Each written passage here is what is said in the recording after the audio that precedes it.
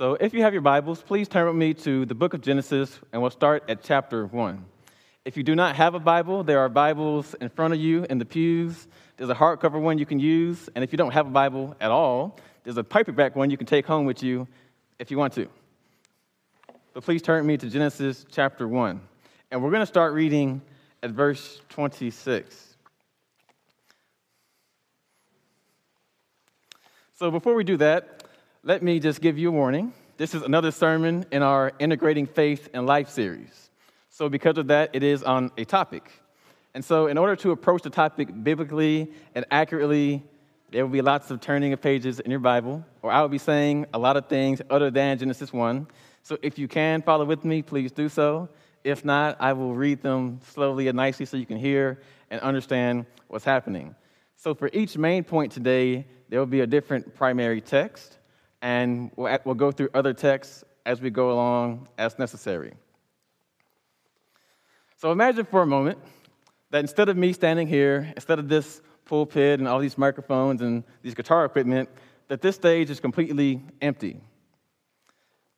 The lights are dim, the mood's been set, there's strobe lights, there's a fire machine on the edge of the stage, and the theme from Rocky is playing, along with other songs that are meant to get you amped and excited about what's about to happen. So all of a sudden, a group of large, muscular, Incredible Hulk-looking guys walk out from behind these red curtains, and they come to the stage. And you begin to wonder what in the world is happening. So what happens is these guys have shirts on that say power and, I can do all things through Christ who strengthens me and all stuff like that.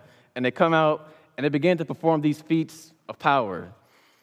They're breaking baseball bats over their legs. They're running through blocks of ice. They're tearing phone books in half. They're breaking steel and doing all manner of things that you thought was not humanly possible. They're deadlifting refrigerators. They're just doing it all. It's basically the world's strongest man competition brought to a church near you. And so after they finish breaking stuff and screaming and grunting, they do their version of a gospel presentation. Of course, it has themes of God's strength and how he can strengthen you through faith. And this is bizarre to you. This makes no sense, and it's bizarre to me, but in fact, it is a real thing. It was a group formed that was very popular in the 80s called the Power Team. And they would go to churches and break stuff and then share the gospel at the end because they were these big, muscular guys. And they still do it today, actually, because I checked online and watched the YouTube videos. So these guys, you have to sit back and ask yourself, what in the world is going on with this? So what happened with the Power Team is a guy named John Jacobs started it. He was a bodybuilder, but he's also a Christian, professing Christian. He wanted to share the gospel. So as such, he had a prison ministry he went to. He preached sermons at the prison. Didn't get too much traction there. So at his next sermon, he decided to use a trick his friend taught him. He's preaching about God breaking chains of your life of captivity or something like that. And so what he did is he had some handcuffs on. He decided to break them while he was preaching as his illustration. I'm not going to do that, by the way. And so when he did this, he got a lot more interest than usual. People began to come and hear him that never came before. Now, while I'm not affirming his methodology, of course, or I'm not affirming his theology, I am saying that Jacobs actually wrestled with an idea or something that most of us tend to ignore. What is that idea? That idea is, how do we think about our faith in relation to our work? Here you have a big bodybuilder guy who bodybuilds, and he says he's a Christian. How do you put those things together? It's an important question for us if we want to follow Christ faithfully. Do these things stay separate? Do I go to work, and then do the God thing afterwards? Or do we put them together somehow? Is my work pleasing to God if it's just regular work? If I'm just bodybuilding, if I just work at Target or something? Does God care about that? Or is that not pleasing to God? So at the root of this question is what's called the sacred-secular divide. See, there are some who feel that work that is sacred or spiritual, such as being a pastor or being a missionary, is good work, and that work is pleasing to God. But others feel like regular work, as we would say, regular things, the gardener, the teacher, so on and so forth, isn't pleasing to God. So the question is, does God care what I do with my time? Does he care how I work or what I do? So today we're going to approach this question because we have to answer this question if we want to follow Christ faithfully. And so the predominant views right now mostly are on one extreme or the other. You see, there's a first group of people who think that everybody should basically quit their jobs and just preach the gospel full time. They think that your work is not pleasing to God or it's not important unless you're doing something inherently spiritual. Yet there are others who would say, my work and my God should not separate. My job's over here, I go to work, I leave work, and then God's over here, and I can be a Christian at that time. So God doesn't care about my work, and when I'm working, I don't care about God. Or is the middle ground the truth? Do we do something weird like Jacob's and mix the two together and hope everything turns out okay? Do I add a gospel presentation to the end of my chemistry class? Is that appropriate? So how do we think about merging our faith with our work? So that's what we'll talk about today. And so what I hope to do today is to clarify this issue for us. I want to present a biblical view of vocation or work, and hopefully what we see from Scripture is that work is from God and is for his glory. So I'll be saying work a lot today. Of course, the title is Vocation, but vocation is not really used as commonly today as it has been in the past. But traditionally speaking, vocation is this thought of a calling to a certain task by God. So sometimes we feel compelled to pursue a certain area because we have interest and a real desire, and we would say that's a calling. But other times we have passions and we have skills, and life just happens and we end up somewhere. And also other times, sometimes it's completely random, and we end up doing something we thought we would never do. But in the end, because God is sovereign, where you are is where you are called to. This includes your work and everything else. Whether you're a husband or you're a wife or you're a parent, where you are is where God has called you to. So when we think about work, think about that context. And so just for a note, work is not the same as employment. You can be unemployed and still work. Work has to do with what you are doing. See, all parents work because they're raising their children. All spouses work because they have responsibilities to go with their spouse. Students in school work because you have stuff to do. So you don't have to have a job to say that you are working. Retired people work, and so on and so forth. So this sermon is really for everybody. It's not just for people that have careers. It's for people that work, and that is all of us in here today. So with that, let's look at the passage now. Genesis chapter 1, and we'll start at verse 26. And we'll start by looking at God's design for work so we can think rightly about what work really is. So Genesis chapter 1, starting at verse 26. Then God said, "Let us make man in our image after our likeness, and let them have dominion over the fish of the sea, and over the birds of the heavens, and over the livestock, and over all the earth, and over every creeping thing that creeps on the earth." So God created man in his own image. In the image of God, he created him, male and female, he created them. And God blessed them and said to them, "Be fruitful and multiply, and fill the earth and subdue it, and have dominion over the fish of the sea, and over the birds of the heavens, and over every living thing that moves on the earth." And God said, "Behold, I have given you every plant yielding seed that is on the face of the earth, and every tree with seed in its fruit. You shall have them for food. And to every beast of the earth, and to every bird of the heavens, and to everything that creeps on the earth, everything that has the breath of life, I have given every plant for food." And it was so. And God saw that everything that he made, and behold, it was very good. And there was evening, and there was morning, the sixth day. Thus the heavens and the earth were finished, and all the host of them. And on the seventh day, God finished his work that he had done, and he rested on the seventh day from all his work that he had done. So God blessed the seventh day and made it holy, because on it God rested from all his work that he had done in creation. And actually, let's skip on down to verse 5. When no bush of the field was yet in the land, and no small plant of the field had yet sprung up, for the Lord God had not caused it to rain in the land, and there was no man to work the ground. And the mist was going up from the land, and was watering the whole face of the ground.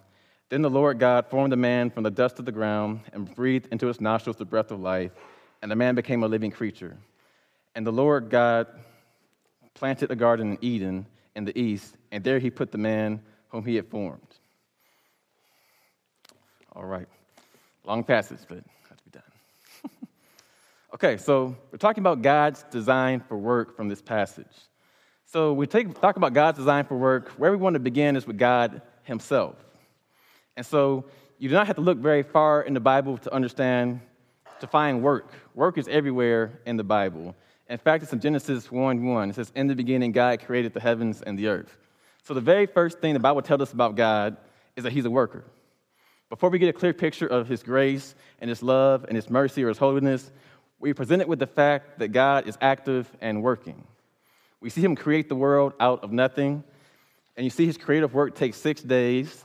At the end of each day, he says it is good, and it climaxes on the 6th day with the creation of man, which he says is very good. So just from the first chapter of the Bible, we can see that working is a part of God's nature and that God is at work. Now, if I were to ask you right now, what is God's job? Or what kind of work does God do? What would you say?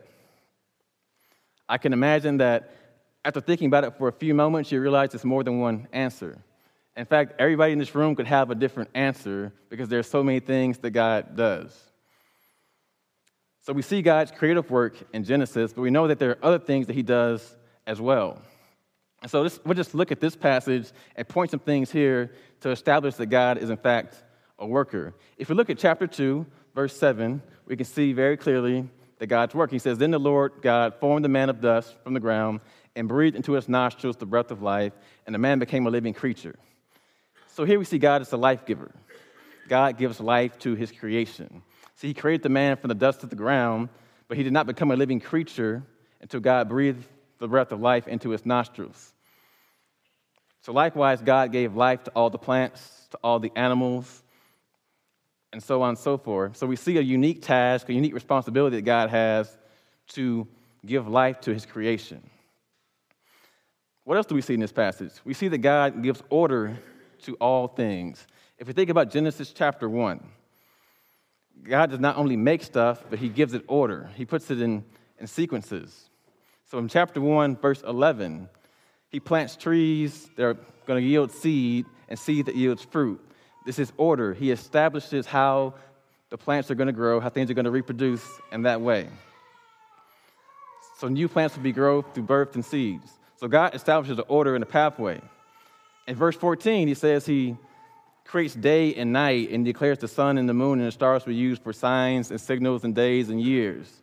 So he creates an order of days, of years, based on the star and based on the sun and the moon. In chapter 2, verse 3, God institutes a day of rest, the seventh day, making a pattern there, a pattern of work and rest. So he's making sequences, and we're seeing that God is ordering his creation. He has not simply created and then walk away. He creates it, and then he orders things so that it can sustain itself and continue to flourish. What we also see is that God is a provider. We know this inherently, but it's here in the passage as well. If we think about chapter 1, verse 29, he says that the plants that have previously been created for food for creation. So he provides food for creation by creating plants. He makes not only man, but he makes things for man to eat, to survive. In chapter 2, verse 6, God's talking about the rain. The rain had not yet come, but a mist came from the ground to water the land. So God provides for the land to be watered and nourished so it can grow. And in verses 18 to 24, we see God identified man's need for a companion. He creates Eve then. So we see God providing in that way as well. He provides a spouse for Adam. So he provides both spiritual and physical needs for his creation. And this all showed us that God is a provider overall. These are just 3 examples from this passage, but if we think about it, we know that God does much, much, much more than this. This is why Jesus says in John 5:17, my Father is working until now. His point is, since the beginning, God has been working and he continues to work. God is always doing something.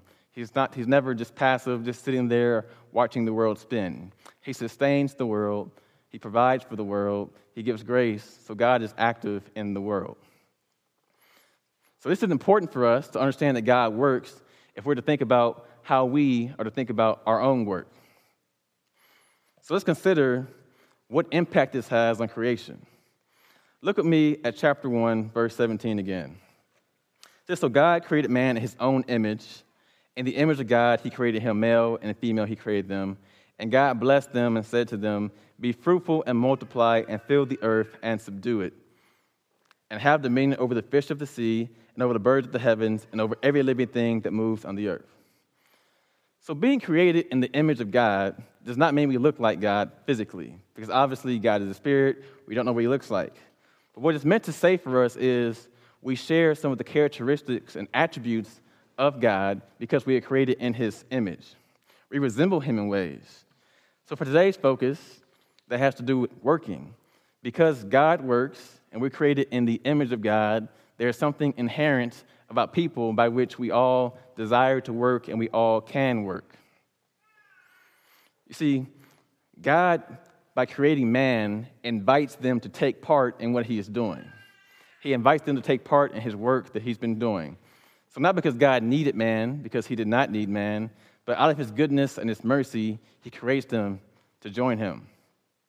So of all the creatures made, in the text we read, man is the only one said to be in the image of God. So it should be no surprise then that man's the only one that are given commands or a job description here. Man is created and told what to do. No one else is. They're just told to grow and multiply. But man's given specific responsibilities or tasks to do. And this reflects the image that man is to work as God works. So they're to be fruitful and multiply. We saw that. They're to fill and subdue the earth. They're to exercise dominion over creation.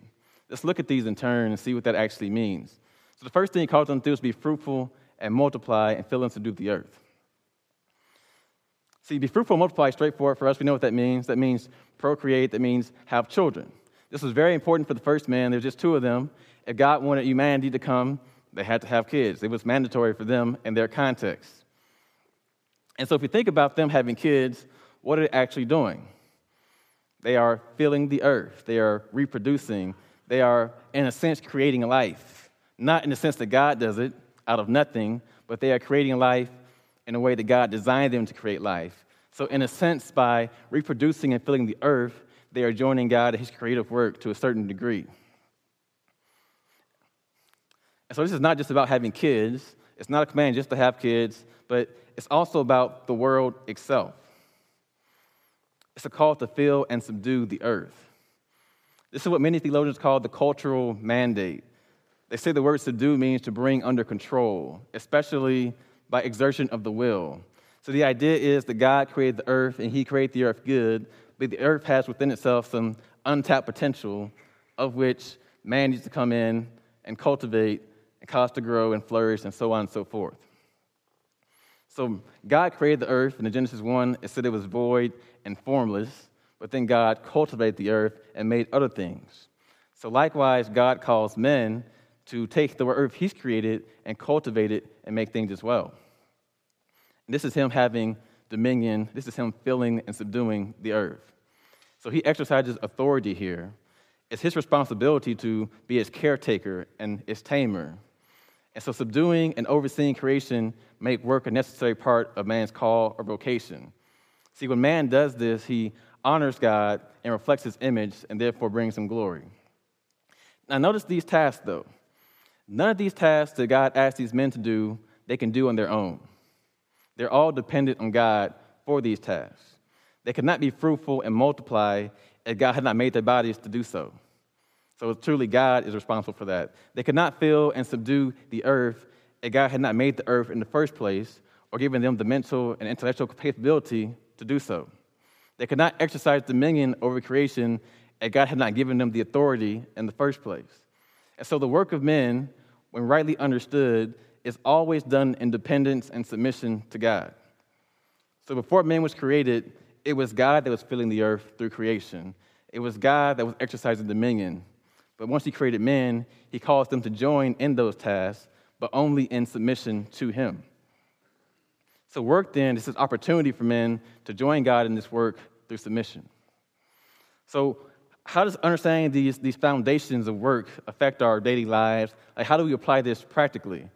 Let's talk about a few ways that we can apply this. First, we have to acknowledge that all work has dignity because it reflects God's image. Because God's a worker, when we work in obedience and submission to God, our work is meaningful. So as we work, we are image bearers of God. So from this vantage point, we should not shun certain professions or lines of work as long as they're in line with God, because they have dignity because we are working and reflect God's image. So it doesn't matter what the job title is or what the salary is per se. It matters that we are working in faithfulness and submission to God. Now, obviously, this excludes some jobs. There are some jobs that inherently are opposed to God. In Ephesians, Paul says, let the thief no longer steal, but rather let him labor, doing honest work with his own hands, so he may have something to share with anyone in need. So you can't be a thief. You can't be a professional bank robber if you want to live in submission to God. So there are some jobs that are inherently wrong and that cannot be used to honor God because the job requires sin. It requires you to be opposed to God. But any job that is in line with God's commands is honoring to God, and it has dignity because it reflects His image as we are working. So you don't have to go into full-time ministry to do this. You can be an artist, or you can be a poet, you can be a marine biologist, a teacher, a farmer, so on and so forth. You can do a number of things and work diligently to honor God and reflect His image. And so all these tasks, if we think about it, fulfill the cultural mandate of God by filling, cultivating, and subduing the earth and exercising dominion. And so because there's this dignity in work, we should encourage others to pursue their passion. We should encourage others to work. And we should speak about work in a positive fashion. The second thing that we should take from this is we must affirm that work is good. God calls His creation good 6 times here and once very good. When we think about our lives, how often is work complained about and viewed as this wholly negative thing? See, part of that is man's sinfulness. Both our hearts and the hearts of those we work with or work for are sinful. But part of that is a poor understanding of work. But consider this fact. Work existed in paradise. In the Garden of Eden, before sin came into the world, when everything was perfect and very good, people were working, and it was normal. So for us, that says something. That says that work is good. We need to embrace the fact that work is good, and it's a good part of God's design for people. We should, and enjoying our work is perfectly fine and okay. God makes it, He creates it, He says, very good. Does it again, very good. So He sits back and looks at what He made, and He says it's very good. So for us, we too should enjoy our work. We should enjoy the act of doing the work. We should also enjoy the finished result of the work. I mean, those are things to celebrate, and it's not wrong to do so. If we work in submission to God and we celebrate those things, we're actually giving honor to God. When you finish cutting your grass, you're cutting your yard, you can sit back and look at it and say, this looks great. And you should do that. When your child finally uses the restroom and not in their diaper, you celebrate that. That's an accomplishment. That is good. You can say that. And so we should enjoy our work and enjoy the fruits of it, because in doing so, we're honoring God. And we know this as kids, but somewhere it's lost along the way. I think about your child. When they do any kind of work, they want to enjoy it, and they want you to enjoy it as well. You know, they draw the picture, and they say, man, this is great. And they come give it to you and say, look at this. Look at my picture. They've made something. They have worked. They like it. They want you to like it. They want you to enjoy it. Or think about the student that goes to school and studies hard, and he comes back with this report card, wants to put it on the refrigerator. He's done some work. He's enjoying his work, the fruits of his work. He has all A honor roll. He wants you to enjoy it too. Or even the modern people who, cook their meals and take a picture and post on Instagram. They did some work. They want to enjoy that. Or the gym pictures for they're sweating everywhere. They got the little pose like that. They just worked out. They did some work, and they're enjoying the fruits of that. And that's natural, and that's good, and that's okay. So work is good, and we should enjoy our work. The next thing we can take from this is that work is also purposeful. There's a purpose to our working. Men are called to subdue and exercise dominion over the earth. And that call still exists for us today. Our work is not about just making money or just providing or just occupying our time, but we're fulfilling purposes of God when we work. We're fulfilling, we're subduing, we're exercising dominion. We make things from raw materials into furniture or into pulpits. We're doing that thing. We're creating, we're exercising dominion, we're filling the earth. So those things are good. When you train an animal or you raise your child or things like this, you're exercising dominion. So our work isn't this pointless thing we do just to occupy our time, but it has meaning to it. And it also serves God and it serves our fellow man when we work as well. We should think about it that way. How does your work serve others? Everybody's work serves others in some way, so consider that. It's not all about just working, but think about your work as a purposeful thing in your life. And the last thing I want to point out to this is we should view work as an expected and regular part of life. Work is good, work is from God, and God wants us to work. And looking at the Sabbath that God established, we see a regular pattern of work and rest. God worked 6 days, then he rested from his creative work on the seventh day. And so it says in Exodus 20:9 that work's to be done in 6 days, just 1 day of rest. So this point is that there's an expectation that you are working normally and that you're resting occasionally, but regularly. But the dominant factor there is work. Work 6 days, rest 1 day. So if we flip that to rest 6 days, work 1 day, then we have a problem there. We shouldn't be avoiding work. We should be excited about working. We should be pursuing work, and work should be a regular part of our lives because, after all, there are many things to do in the world and many things God has called us to, and so we can't accomplish any of those without working. So although work is good and allows us to image God and serve others, that's not normally the way we think about work. It seems that our work is always frustrating and burdensome, and we use it for a purpose other than to praise God and worship him. Why is that? That's because we live in a fallen world where work has become corrupted. So we'll look now at sin's corruption of work so we can understand what to look for and how to guard ourselves against it and not to fall into those things. So please turn me one chapter over to Genesis chapter 3 now, and we'll look at verses 17 through 19. So Genesis chapter 3, verses 17 to 19. And it says, "And to Adam he said, because you have listened to the voice of your wife and have eaten of the tree of which I commanded you, you shall not eat of it. Cursed is the ground because of you. In pain you shall eat of it in all the days of your life. Thorns and thistles it shall bring forth for you, and you shall eat the plants of the field. By the sweat of your face you shall eat bread, till you return to the ground, for out of it you were taken, for you are dust, and to dust you shall return." So in Genesis chapter 3, Adam and Eve disobeyed God by eating of the tree they were commanded not to eat of. As a result, sin entered the world. So the creation, which was once fully good and perfect and pleasing to God, had now been corrupted. Through their disobedience, sin entered the world and brought consequences to all parts of life. And this included work, of course. And we see this right there in Genesis 3, chapter 17, verses 17 through 19. He says, "Because of this curse, Adam will now eat of the ground in pain and eat bread by sweat." So the work that was once so pleasant will now be a painful and tiring task. See, while Adam is working the ground and trying to bring forth plants and trees and fruits, he will now have to deal with thorns and thistles. If you're a gardener or outside person, you know that these are horrible, and they stick you, and they get in your way of everything you're trying to do. And so Adam, as a worker of the ground, now has to deal with this reality of thorns and thistles and things that frustrate his work, which previously did not. So us too, we're in the same predicament. We will have frustrating times at work, and we will not always be rewarded directly to the effort we put in, because now we have sin and things have become corrupted. There will be obstacles that stop us from reaping the rewards of our work, and they may be painful. At times, at times our work will seem unfulfilling or even vain because of so many obstacles, so much pain, so much frustration. Because the ground has been cursed, Adam will now have to work harder just to get the same results previously that he got. He will eat by sweat, it says. And this judgment is finalized in verse 23, where Adam is put out the garden by God. He's sent out of Eden.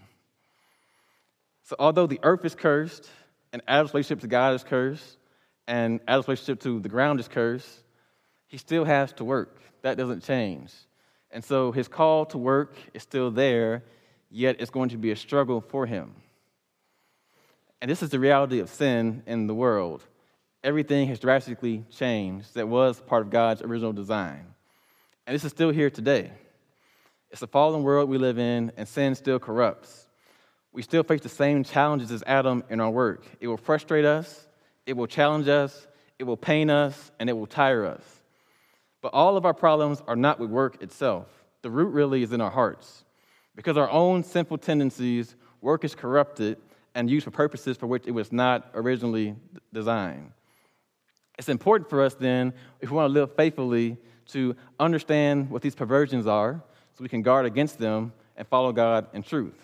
So I'd like to spend a few moments just looking at 3 specific perversions of work that are prevalent in our culture so we can identify those and deal with those issues in our own hearts and follow God rightly. And so the first one I want to look at is we work for our own glory, when we work outside of submission to God. And my passage for this is Genesis 11, 1 through 4, which I'll read for you. It says, "Now the whole earth had one language and the same words, and as people migrated from the east, they found a plain in the land of Shinar and settled there. And they said to one another, 'Come, let us make bricks and burn them thoroughly.' And they had brick for stone and bitumen for mortar. Then they said, 'Come, let us build ourselves a city and a tower with its top in heaven. And let us make a name for ourselves, lest we be dispersed over the face of the whole earth.'" So after Genesis 3, where Adam and Eve sinned, and sin entered the world, they had kids. And their kids were sinners. Cain and one murdered the other one. And from there, sin continued to grow and grow and grow until the earth was purged by God through a flood, and Noah and his offspring were left. But even then, after this, sin's still there, of course. So here we are at Babel, where Noah's descendants, they're supposed to be filling the earth, but they've decided they're going to centralize on one location instead of doing that. See, they're working diligently, they're making bricks, and they want to build this city and build a tower, and that certainly qualifies as subduing and exercising dominion over the earth. But the question is, what is their motivation here? Verse 4, "Let us build a city and a tower with its top in the heavens, and let us make a name for ourselves, lest we be dispersed over the face of the earth." So their primary motivation for this work they're doing is themselves. So they receive recognition, so they get honor, so they get glory from others. They get to distinguish themselves from other people. They get to make this mark of identity that says, "Look who we are, we're different than you." So all their motives altogether are ungodly and do not fulfill God's original intent for work. Let us and ourselves are repeated here. Their work is all about them, has nothing to do with God altogether. Their entire endeavor, their whole work is against the will of God. So their sinful hearts took a good thing like work that's meant to serve God, and what they have done now is use it to serve themselves. They want the praise, they want the glory, they want the recognition, they want to be different than you and not unified together. They seek to make a name for themselves instead of making God's name known. So in the hearts of men that are sinful, our work can easily become an idol and be perverted. So as believers, we have to guard against this tendency. We can't seek our own glory in our work. Our purpose and our desire at all times should be to please God, and all our work should be in submission to God. While it's not a bad idea to excel at your job, and it's not a bad idea to be the best at your job, we want you to do that. We affirm that. However, your motivation should not be the recognition and the praise of men and to make yourself more than other people, especially at the expense of giving praise and honor to God. You see, we are all created in the image of God, and you are not more important than the next person just because of your job. You should not be concerned with distinguishing yourself from your neighbor, but actually you should be concerned with serving your neighbor. That is the Christian viewpoint. You should not be concerned with your own status, but God's status overall. So we need to examine our hearts on this. Why do I work so hard? Is it because I'm trying to be faithful to God, or because I'm looking for other motives? Or why am I pursuing a certain career? Or what's my motivation here? Are they godly? Are they selfish? Are they prideful? Are we finding our identity in our jobs? Or are we finding our identity in Christ? Why is it important that we live and work in faithfulness to God?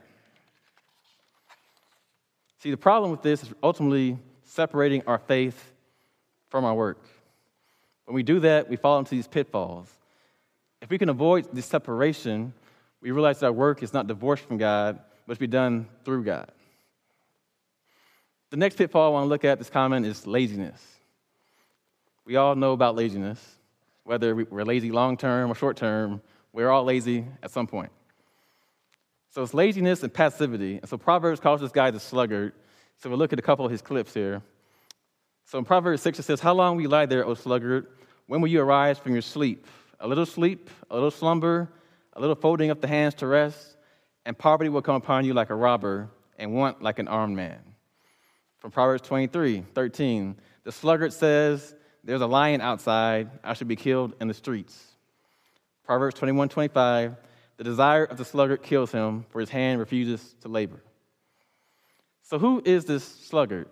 This is the guy that is neglecting work altogether or neglecting areas of his life because he wants nothing to do with it. To him, work is a negative thing. It's troublesome, it's painful, it's to be avoided and not embraced at all. Instead of working regularly, he wants to rest regularly. He's not wants to get up from his sleep and do anything. He makes excuses for why he can't go outside and work the field like there's a lion out there. He makes up all kinds of things to avoid working. Now, the lion one probably won't work in Urbana, but I'm sure you've heard some derivative of this excuse. I can't go outside, it's raining, I'm going to melt, or a number of things. But there are excuses to not work and to engage. The proverb says his refusal to work and his desire to rest all the time will lead to his own death and destruction. It's not sustainable, and no one can survive like that. So again, we need to examine our own selves here. Are we slow to work, yet quick to rest and relax? Do we put off all our important tasks so we can do leisure tasks? Do we emphasize only the negative things about work and have a view like this guy who just wants nothing to do with it at all? See, the problem of laziness for us is a low view of work. Work is only painful, it's only tiring, it's only negative, and it's a horrible thing altogether. So why would you want to do it in that case?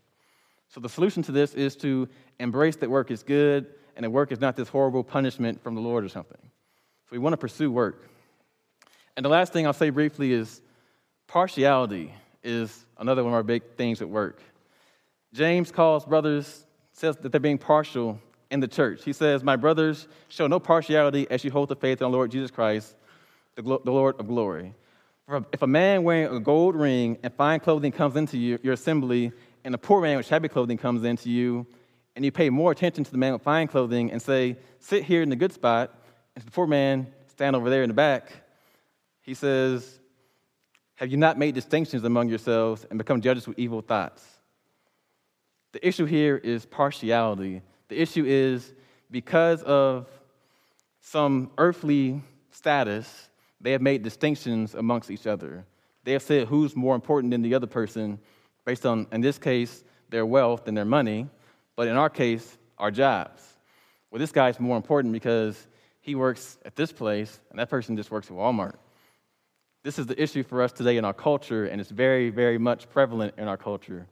We give more worth and more value to individuals who have prestigious jobs or who have certain kind of degrees and so on and so forth than the other person. And by doing so, we make distinctions amongst ourselves. We're supposed to be unified in Christ as one body, yet we make these distinctions and separate ourselves from others. This is a large area in our lives, and we need to know that this is a thing for us. We need to evaluate ourselves and to think where our hearts actually are. We're all one in Christ, and all work honors God because it reflects His image. The highest calling for us is to be in Christ, and that should be the highest value that we look at. Something like our job can change overnight, so why do we put so much stock in our job? There was a video I saw online maybe a year or so ago that stuck with me that I thought was pretty funny. So there's two guys coming up, and they haven't seen each other in a while, and they're greeting each other. He said, "Hey, how's your job doing? What are you doing now?" And the first guy says he's an executive marketing promoter for a Fortune 500 company, which sounds amazing. But in the video, you see it fades over, and he's wearing like the chicken suit, spitting a sign. So basically this guy on the side of the road is trying to get you to come inside. But he tells his friend he's an executive marketing producer or something to make it sound better. Then the next guy's like, "What do you do?" He's like, "Well, I'm an underwater ceramic technician." And it shows him like washing dishes.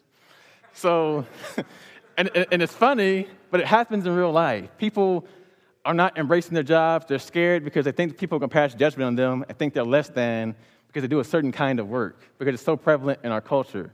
And that's definitely not be the case, especially in the church. If someone is working and making an honest living, we should applaud them. We should embrace that because they're a brother in Christ, and that's more important than what they do to pay the bills or what they do with their free time. So we need to understand that, and we need to actually walk in love in that way. And so the root of this one, as I've said, is to neglect the dignity of all work.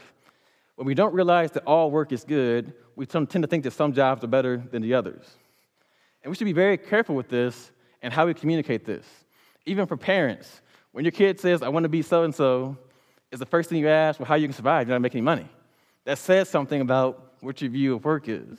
So we want to communicate to our children even that all work is good, and as long as their work is pleasing to God, that should be our first question. How can you serve God and serve others in that job?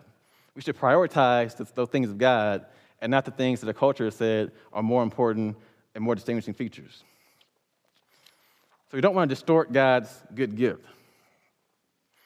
But we should all know very clearly that because we live in a sinful world, we at times dishonor God rather than honor him. That we take the good gifts that God has given us and we pervert them, and idolatry is often the result. Something as good as work is perverted and corrupted. So fortunately for us, we're not left in our sinfulness, and God aims to restore all things, including work, to the way they were meant to be. So we talked about God's work as creation earlier, but God's ultimate work is the work of redemption.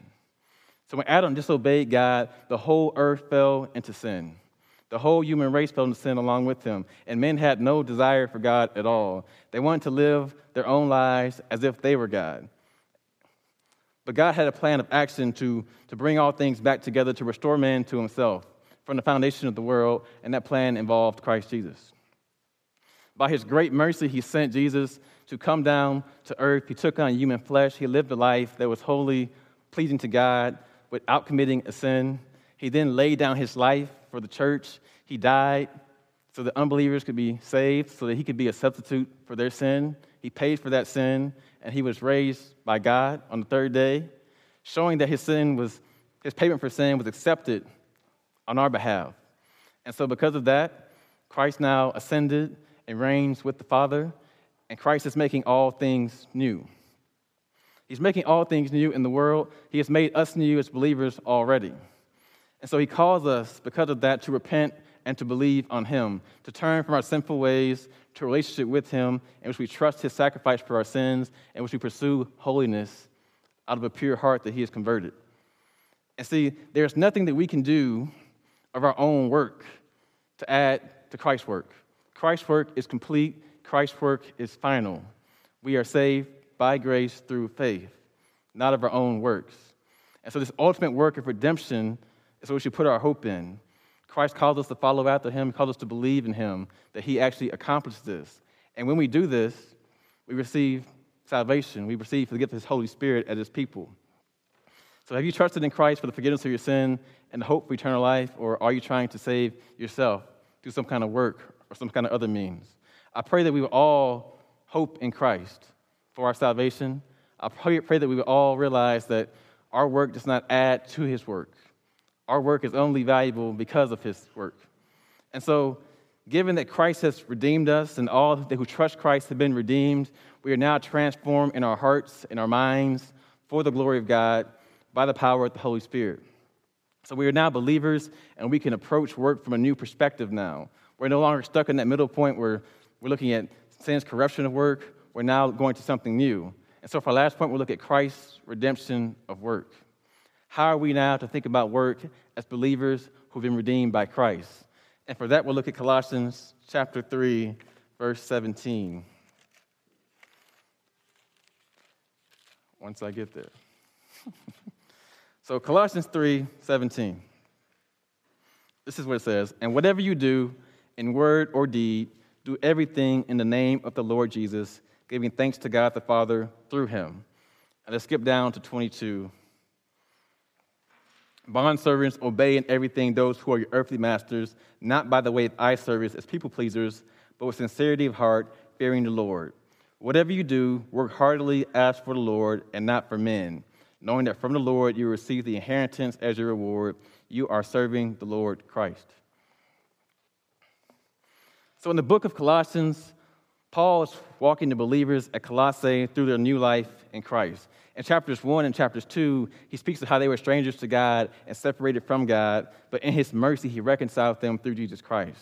In chapter 3, he speaks of pursuing God by putting off sinful habits and putting on new godly habits. And so after this, he gives us verse 17, where it says, do all things to the glory of God. Then he expounds that and applies it to different contexts of life, such as marriage and raising kids and so on and so forth. That for us today, the important one is the work. So for our context, we're looking at work here. We want to understand how our redemption in Christ affects our work. So Paul's general command is twofold. Do everything in the name of our Lord Jesus, giving thanks to God through him. So both our words and actions are to be in the name of the Lord Jesus. So this includes our work, obviously. So the question is, what does that mean to do something in the name of Jesus? Consider now the ancient times where there were knights and rulers and emperors and all those kind of things, and they wanted to expand their kingdom. They would have military personnel. They were under their authority. They would have captains and so on and so forth, generals. And they wanted to acquire some new territory, some new land. They would have this military meeting and talk to their guys with maps on the table and say, I want that.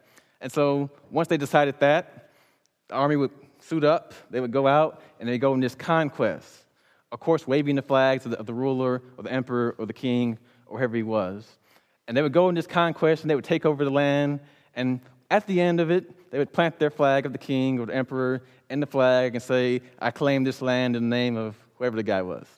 And so the idea here is that everything the army has accomplished, everything they have gained, everything they have done was for the emperor. The emperor receives the recognition for doing the task, even though he was probably sitting at home somewhere. So we see that the task and the work is attributed to the ruler or the emperor. It's done in his name. And so everything the soldiers did, from their horse ride to their battle to their conquest, was all done in the name. So for us, when we're supposed to work in the name of the Lord Jesus, it means our work is to be dedicated towards the end of bringing honor and praise and glory to Jesus. The tasks we accomplish while working are to be based on our conduct, are to be for God. And so Paul also says that we should be giving thanks to God through him as we do all things in his name. So this thankfulness to God is through the work of Christ. Because he has now redeemed us and we are actually able to offer our work as a sacrifice to God. Our work is no longer displeasing, it's no longer polluting, because through Christ we've been made new.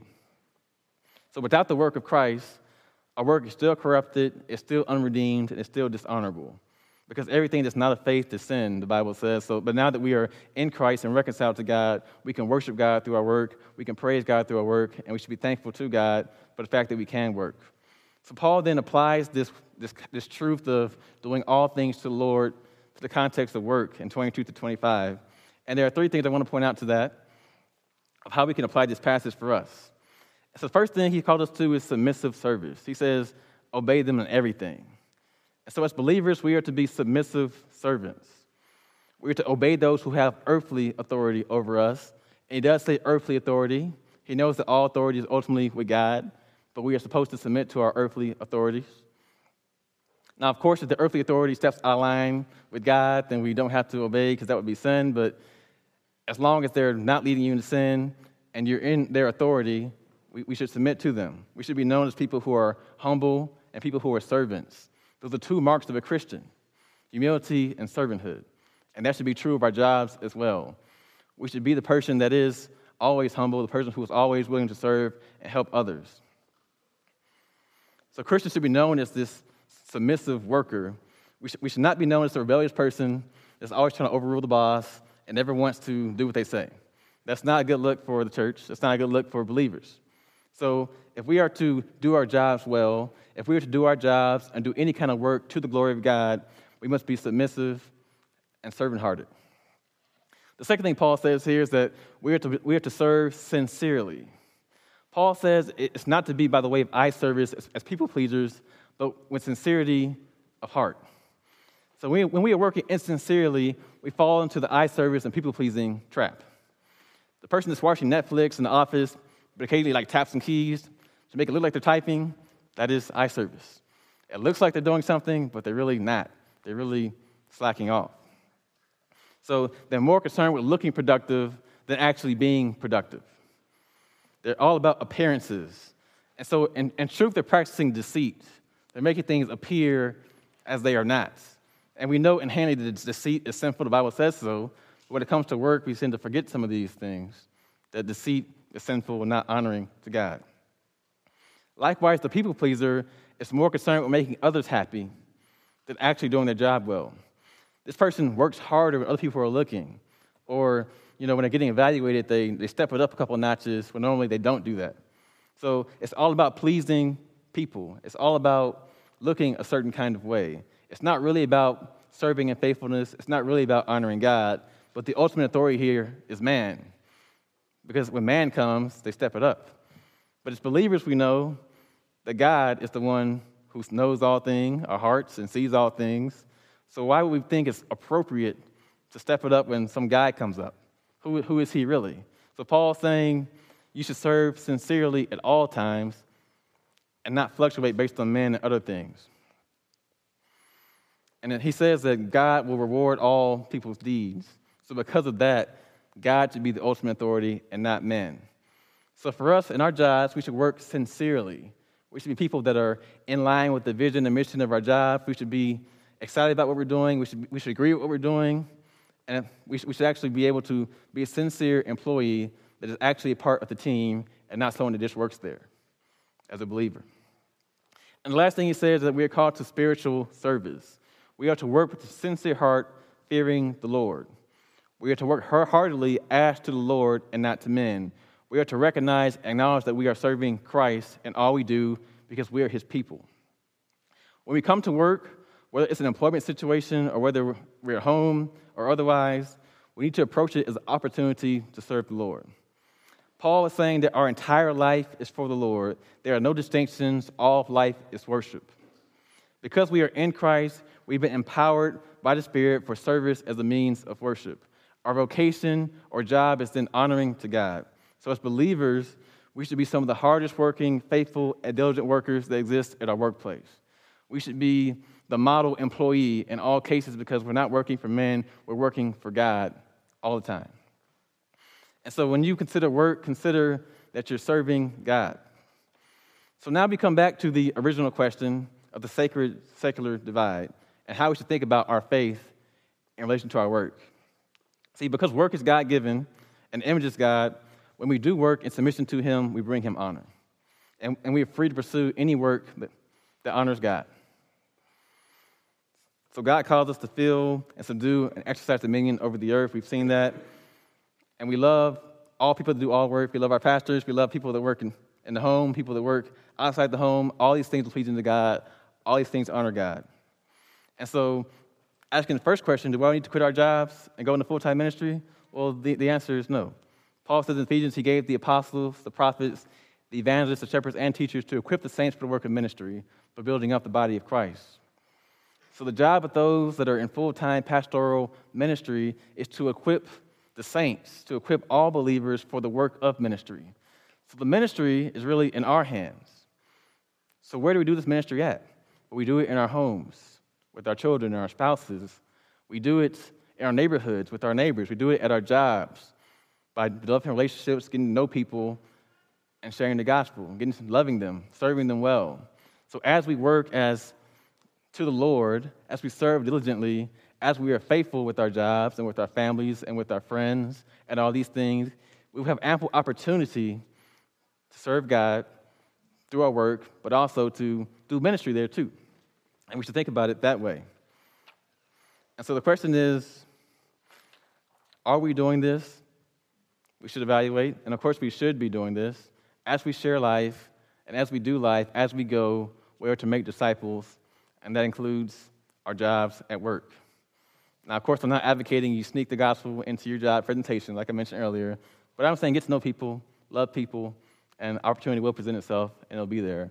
We should think about our jobs and all our relationships we have as a context for sharing the gospel, in the context of getting to know who people are. So our ultimate calling is to be faithful to Christ. See, this never changes. That is our primary goal. That's our primary vocation, to be a Christian. See, all other things are temporary, and they can change. All other jobs can change. You can lose your job. You can get disbarred if you're a lawyer. You can lose your medical license. You can lose other things, but your highest calling is to serve Christ. So may we be thankful to God for his great gift of work, and maybe work diligently in that, because work is from God and it's for his glory. Let's pray together. Father God, we thank you for this time that we spent looking at what the Bible teaches about work, even starting from creation and seeing that you work and that work is good, and looking at the fall and how that corrupted work because of sin and how we have perverted it and made idols, and then looking at how you, through Christ, have redeemed work, and now our work is an acceptable offering to you, that through our work we can worship you and praise you. Lord, we're thankful for that. We've heard a lot today, certainly, and there's a lot to think about, and I pray you help us to think through it.